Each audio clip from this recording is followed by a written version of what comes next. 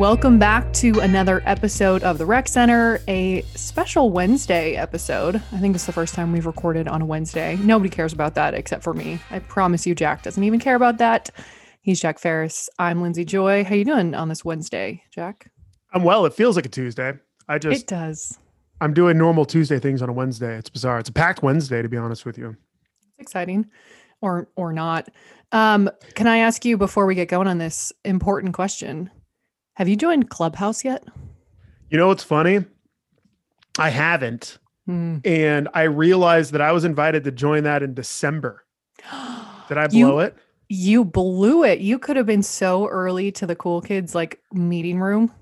December. One of my high school buddies who lives in Pittsburgh, that has no relation to the story, but he said it to me. He was like, "Hey, you've probably already been invited to this given your industry and such, but I figured you need to be on this." And I looked at it and I was like, I'm not joining this. This is ridiculous. And then you guys were super excited about the invites this weekend. And I was still like, and then I put it together. I was like, oh, this is what Charlie sent me a couple of months ago. You're the first person to get two Clubhouse invites and not join. Also, is he like tech related? You said San Francisco, or you said high school. So is that San Francisco? Because how was he so early to it? Pittsburgh. Charlie is very much in the know. He's in the know kind of guy. And then a day later, he was like, I joined. It's kind of lame. And I said, okay, well, that's that. I'm not joining. But yeah, I have two Clubhouse invites.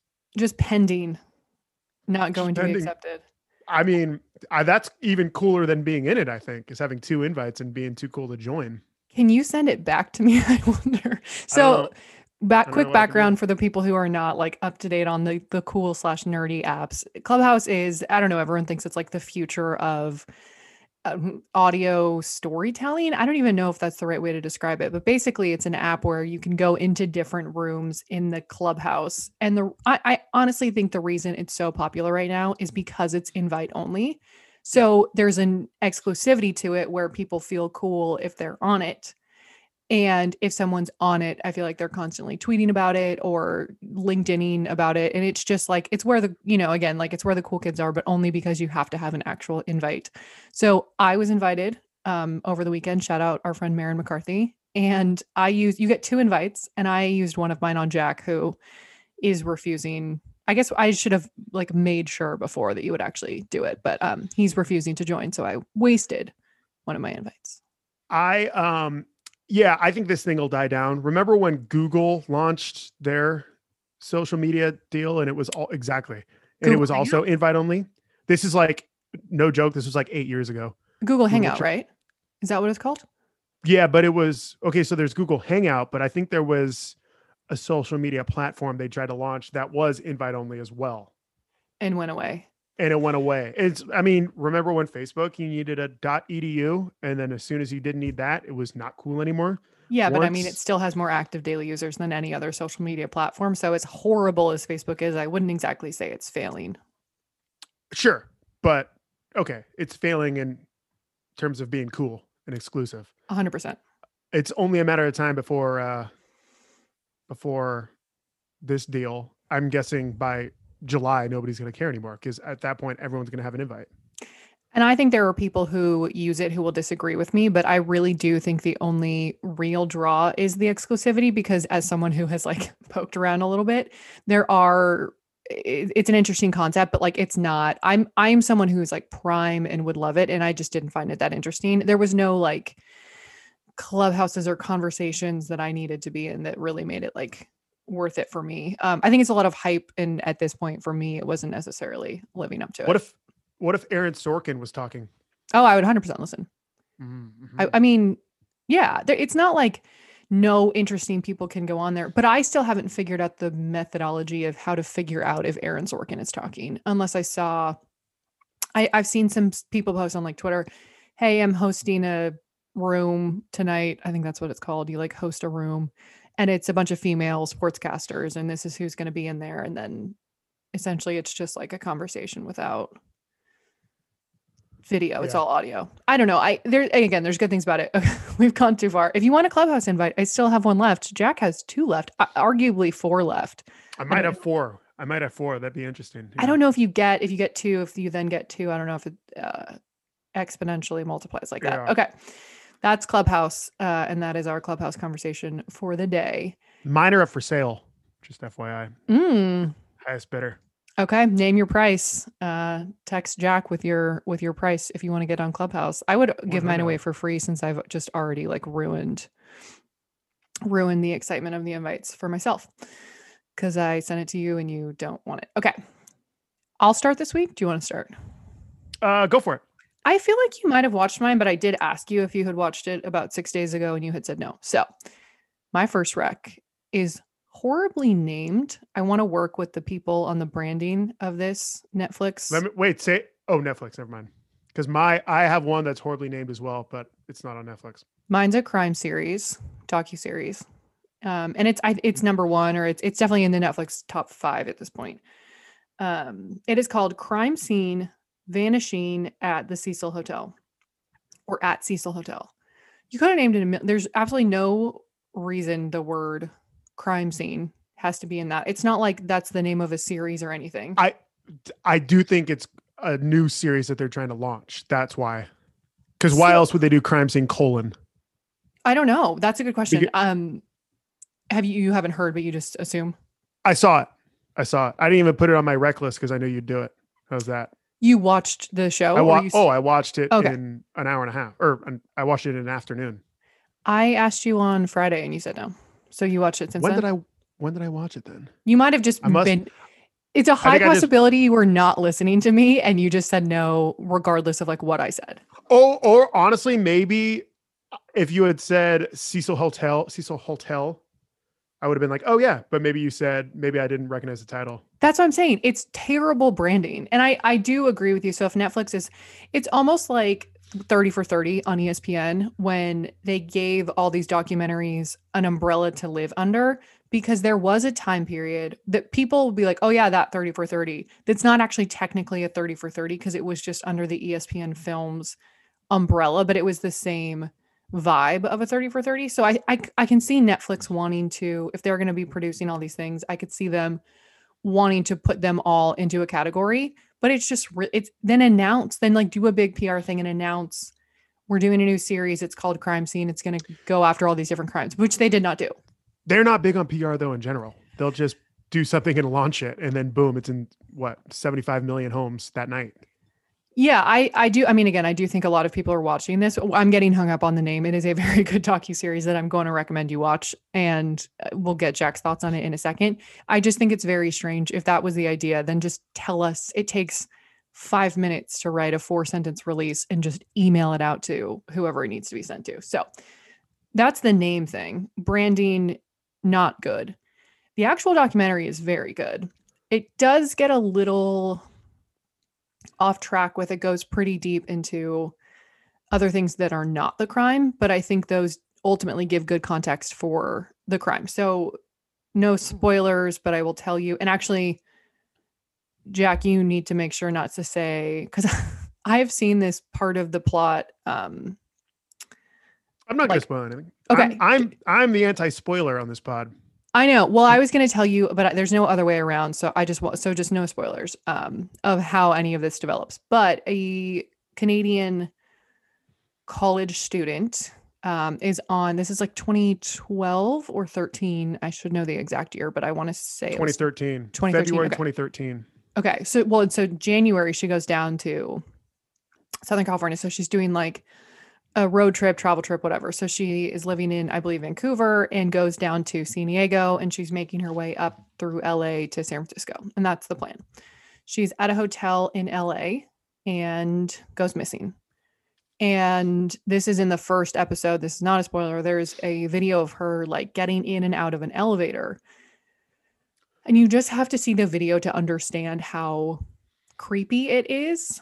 And she's acting erratically. It's like there's a million questions about, is there someone else around? And you just see that the person's off screen. You don't see them. Is she maybe on something? Like she's acting very strangely. And then she goes missing. And it is weeks before we get any answers of anything. It's just question, question, question. And they released the video. The police have no idea where she is.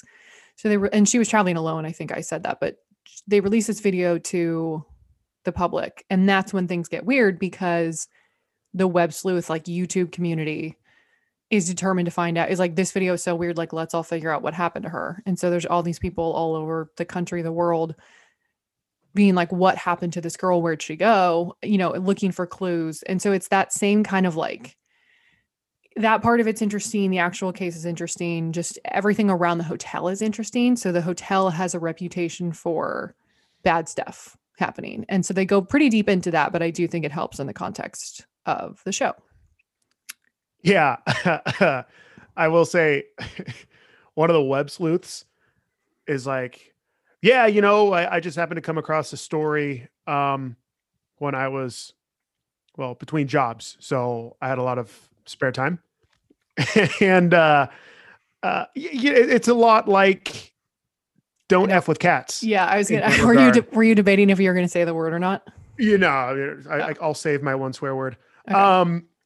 It's a lot like don't F with cats. The web sleuth community, the internet community, had a ton to do with the advancement of this case and the conspiracy theories that went along with that. I will say the most compelling character of the series is the hotel itself. Okay. I don't disagree. Because there's just first and foremost, it's the creepiest looking building you've ever seen in your life. And it's in a bad neighborhood of downtown Los Angeles, just downtown Los Angeles in general. And you think to yourself, why would anyone ever stay here? And then they give you a little bit of context as to why like a foreign young person would stay there. And it's like, oh, it makes sense. Online, it looks normal. It's like cheap as hell. It makes sense if you're just going to stay there for a couple of nights. This is 100-year-old hotel and it is creepy as heck. And they do a good job of not overwhelming you with background on the hotel. They just kind of weave it in as the docuseries go. They're getting really good at that in terms of not going, here's the background of the hotel, here's the background of the missing woman, here's the result. They sew it together nicely. It's worth a watch. And that's all I'll say for now, because I don't want to spoil. Yeah, it's tough because there's like a big plot twist, a big thing that happens that we want to say so much about, but to me that really ruins a lot of the show. And I've actually seen that posted elsewhere, like as the title of things. Like, okay, you're mistaken. We absolutely had a conversation about this. You're just not remembering. No, we absolutely talked about this. Okay, so maybe I only remember the start of the conversation, which was me saying, have you watched the Cecil Hotel, whatever I said, however I phrased it, and you said no. And I was like, oh, yeah, because I know what you want to talk about being the twist, and we definitely talked about it. Okay. Yeah. It had only been out for, I think, a day or two when I had asked you. So, I mean, obviously I know you watch stuff right away, but I thought you said no. But then maybe after that, I said more and you were like, oh yeah, I did watch that. So because anyway. I do remember this conversation about the twist. Okay.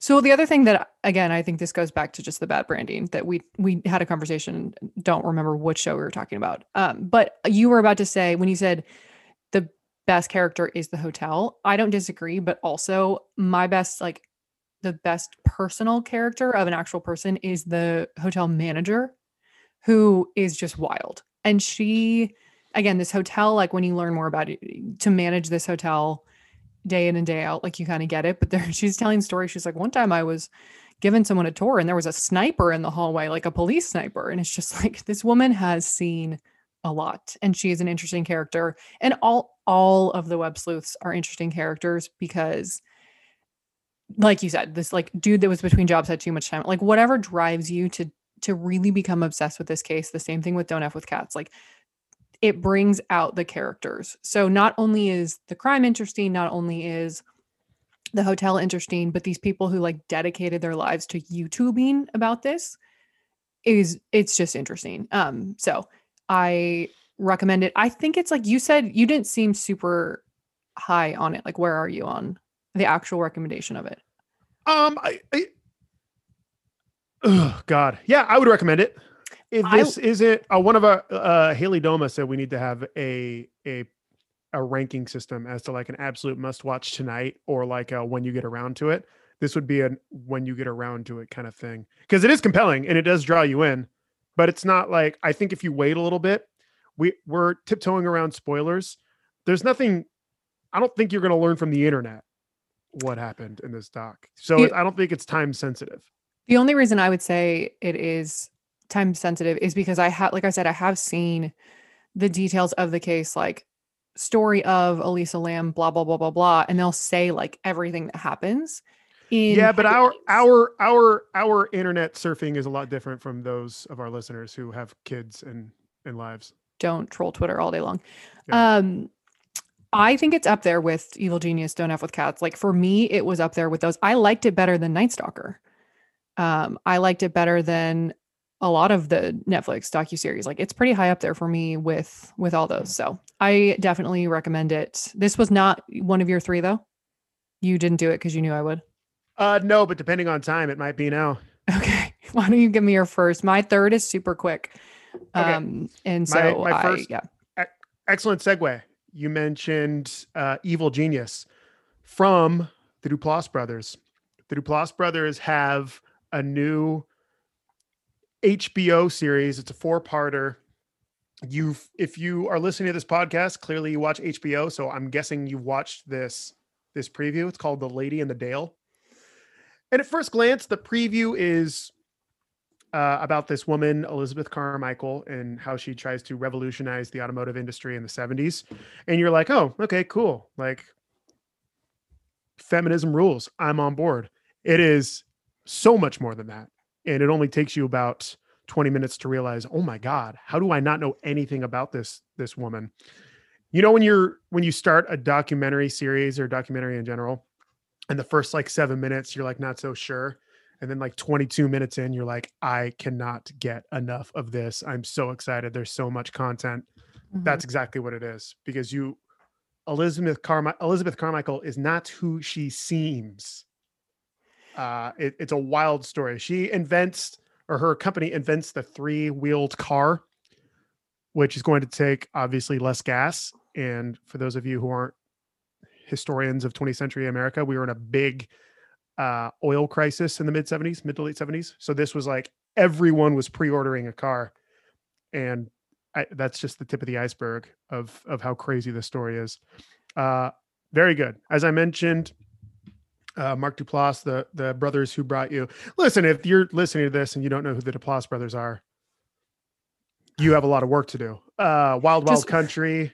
Watch one episode of Room 104 and then you get who they are. Mark Duplass is like almost a movie star in his own right. Bombshell, The Newsroom, not The Newsroom, The Morning Show, et cetera. I just watched Bombshell, by the way, and he is in that. And I didn't know that. Yeah, he's charming. But they're going to be in our lives for quite some time because they have quite a good nose for stories that would translate well to documentaries. So this is a docuseries. It's not scripted. Yep. Okay. 4-parter. Because that's the thing about the Duplass brothers is they're not like they do all kinds of stuff. Yeah. Okay. Anything else on this? No, they have yes. I say no, and then I have one more thing. Yes. They have a very original way of backtracking and telling stories that the talking heads are talking about. You know what I mean? Like a lot of times there's animation or just like still shots of a post office where a letter was sent, or the worst of all, dramatic reenactments with actors. That's the worst. Mm-hmm. They're really original with how they do this, and it's kind of off-putting. You'll know what I'm talking about the first time they do it, and then you're used to it, and it's really good. Okay. Yeah, there is some reenactment stuff in Cecil Hotel, but it's pretty minimal, and they don't show faces. It's like it's the cutaways of the feet, weird angles. Yeah, because it is tough to get aside from just a bunch of shots of the hotel. It would be tough for B-roll, and they did a good job. Before I do my second one, the one thing I didn't mention about the Cecil Hotel is it's produced by Ron Howard and Brian Grazer, who are noticed that. So I noticed that. Weird for considering I had heard about this, but it to me had like it wasn't publicized as like the team that brought you like these 7 Oscar-winning movies is randomly producing this Netflix docuseries because they don't do a ton of that stuff. Yeah, from the producers of Apollo 13 come A Beautiful Mind, this wild documentary. Yeah. By the way, they did 8 Mile. I just looked that up. I definitely did not know they did 8 Mile. So yeah, I mean it. Side note, but yes, that was also very interesting to me, and it was not publicized very well. My next rec. Did you have something to say? No. My next rec is also on Netflix. I actually realized I accidentally did a Netflix trifecta this week. I normally do not do that, but that's where we are. Behind Her Eyes. It just dropped today, Wednesday. I have made it through 2 episodes. There are 4 more. So I'm kind of cheating. But I'm very interested to see where the next 4 go. I think it is a pretty classic. It's a thriller. It's basically like this woman works at a psychiatrist's office, and this actually doesn't really make sense, but a new psychiatrist comes in and he like takes over the office. And so that's her new boss. And she had met him at a bar like recently and had like a little meet cute with him. He kisses her and he's like, "Oh, I can't do this." And he runs away. So it's actually the setup of Grey's Anatomy. Sorry. So she goes to work the next day or whenever it is, sees him and is like, "Oh, this is the guy I was at the bar with." She then meets his wife.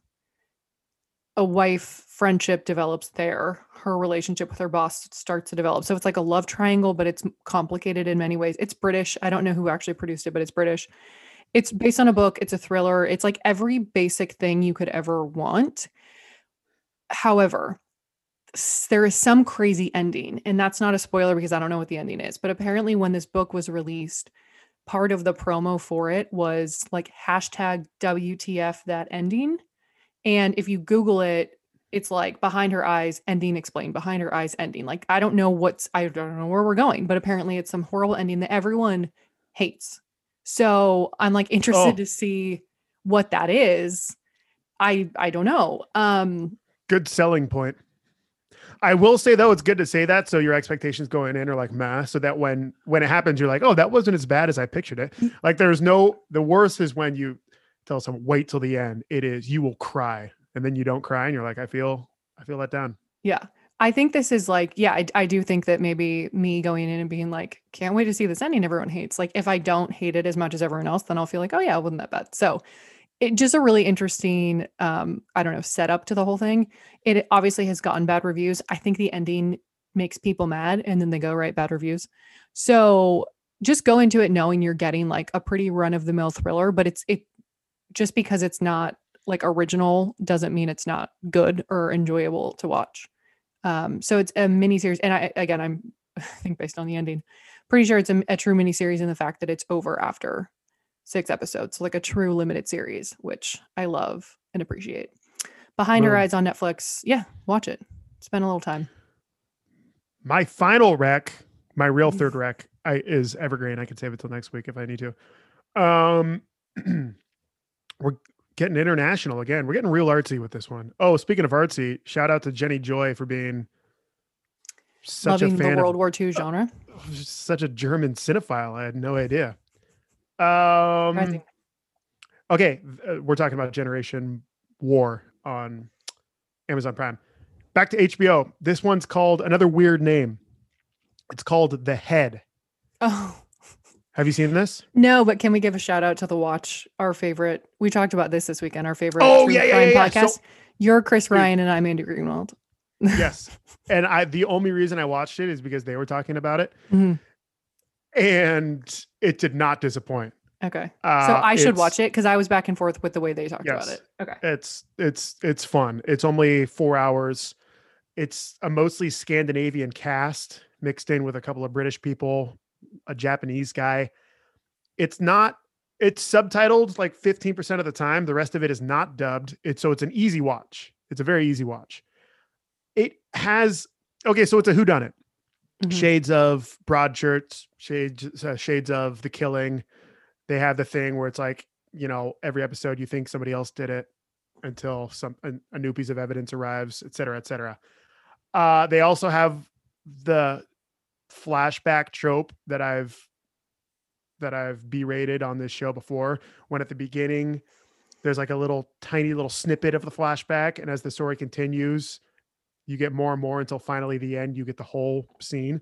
But this one works really well because it's heavy. The flashback is quite heavy, and even though you have an idea as to what's going to happen, it's even crazier than you expect. It's whodunit trash garbage that is so easy and fun to watch. It is a team of explorers in Antarctica. There's 10 of them. They're left down there for the long winter, which in Antarctica is the summer, like late April through late October, 6 months of darkness. Late October, people arrive to like relieve them and say, hey, how you doing? Good work. And something has gone awry. Real bad stuff has happened. And the next 4 hours is you figuring out what exactly happened. And it's good. I mean, if you like The Killing, if you like Broadchurch, it's fun because you don't recognize anybody. Because a lot of times when you see stuff like this and somebody pops on, it's distracting. This is not. It's everyone who you won't recognize anybody, but maybe you'll recognize them down the road. So, yeah, you've sold me. I mean, I was actually going to watch it last night and I didn't. I tried to watch The Crown and I fell asleep instead. Good. And yeah, you feel artsy watching it. Okay. I like that. I will watch it probably this week. Maybe I'll steal that as a rec next week. And then you'll get mad at me. My third rec, any other thoughts on, it's called The Head? It's called The Head. Okay. It's weird. It is very weird. And it's mostly, you said it's 85% in English, not subtitled? Okay. 80% English, 15, like 10%, 15, math's hard, 15, 20%. Like what they said on The Watch, a podcast Lindsay and I listened to. And everyone else should listen to too. It's so weird how Europeans do this, but it's true. They go back and forth from their native tongue, be it Danish, Swedish, French to English, because everyone over there speaks English. It's realistic how they just weave back and forth. It's interesting. All right. I am intrigued. My third rec you will laugh at, but the final movie of the To All the Boys I've Loved Before. Trilogy. Is it a trilogy? It's a rom-com. Yeah, it's a trilogy. Came out on Friday and I watched it. I did not like it at first. I was like, this is the worst of the three. And then, but the second viewing. No. The first hour. Oh, I gotcha.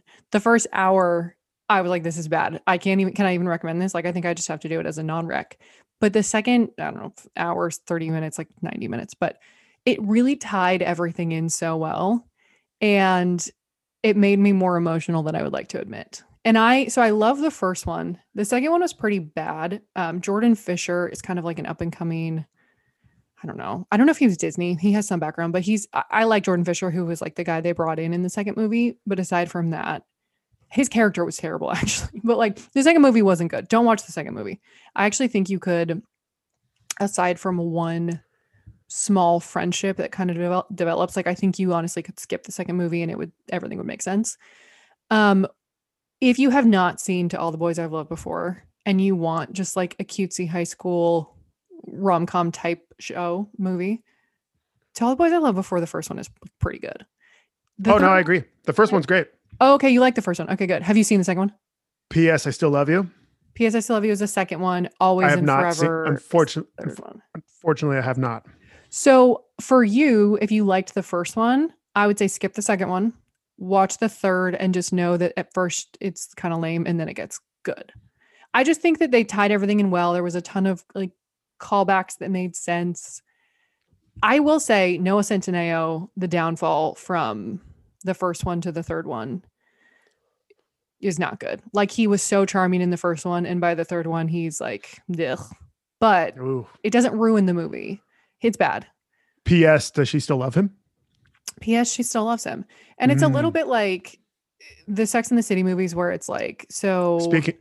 Speaking of Sex and the City, isn't there a crossover? With, isn't the dad... Aiden is the dad. Yes. Aiden, yep. Aiden from Sex and the City is the dad. John Corbett. John Corbett, right? John Corbett. He's great in it. But it's this thing of like, okay, so there's the rom-com and they fall in love and then like what happens next? Like sometimes it's not fun to watch what happens next because it's like these kids are in high school and now they're going off to college and it's like, should they stay together? One of them, by the way, he gets into Stanford, which is stupid. And she gets into Berkeley. And so it's like, there's little things where it's like, you don't want them to stay together because you want them to have their own lives, but they tie it together really well. They do a good job with it. I recommend it. Watch the first one and the third one. Okay, great. Okay, Jack's gonna go watch To All the Boys I Loved Before. Yep. Always and Forever. Goodbye. We'll see you next week.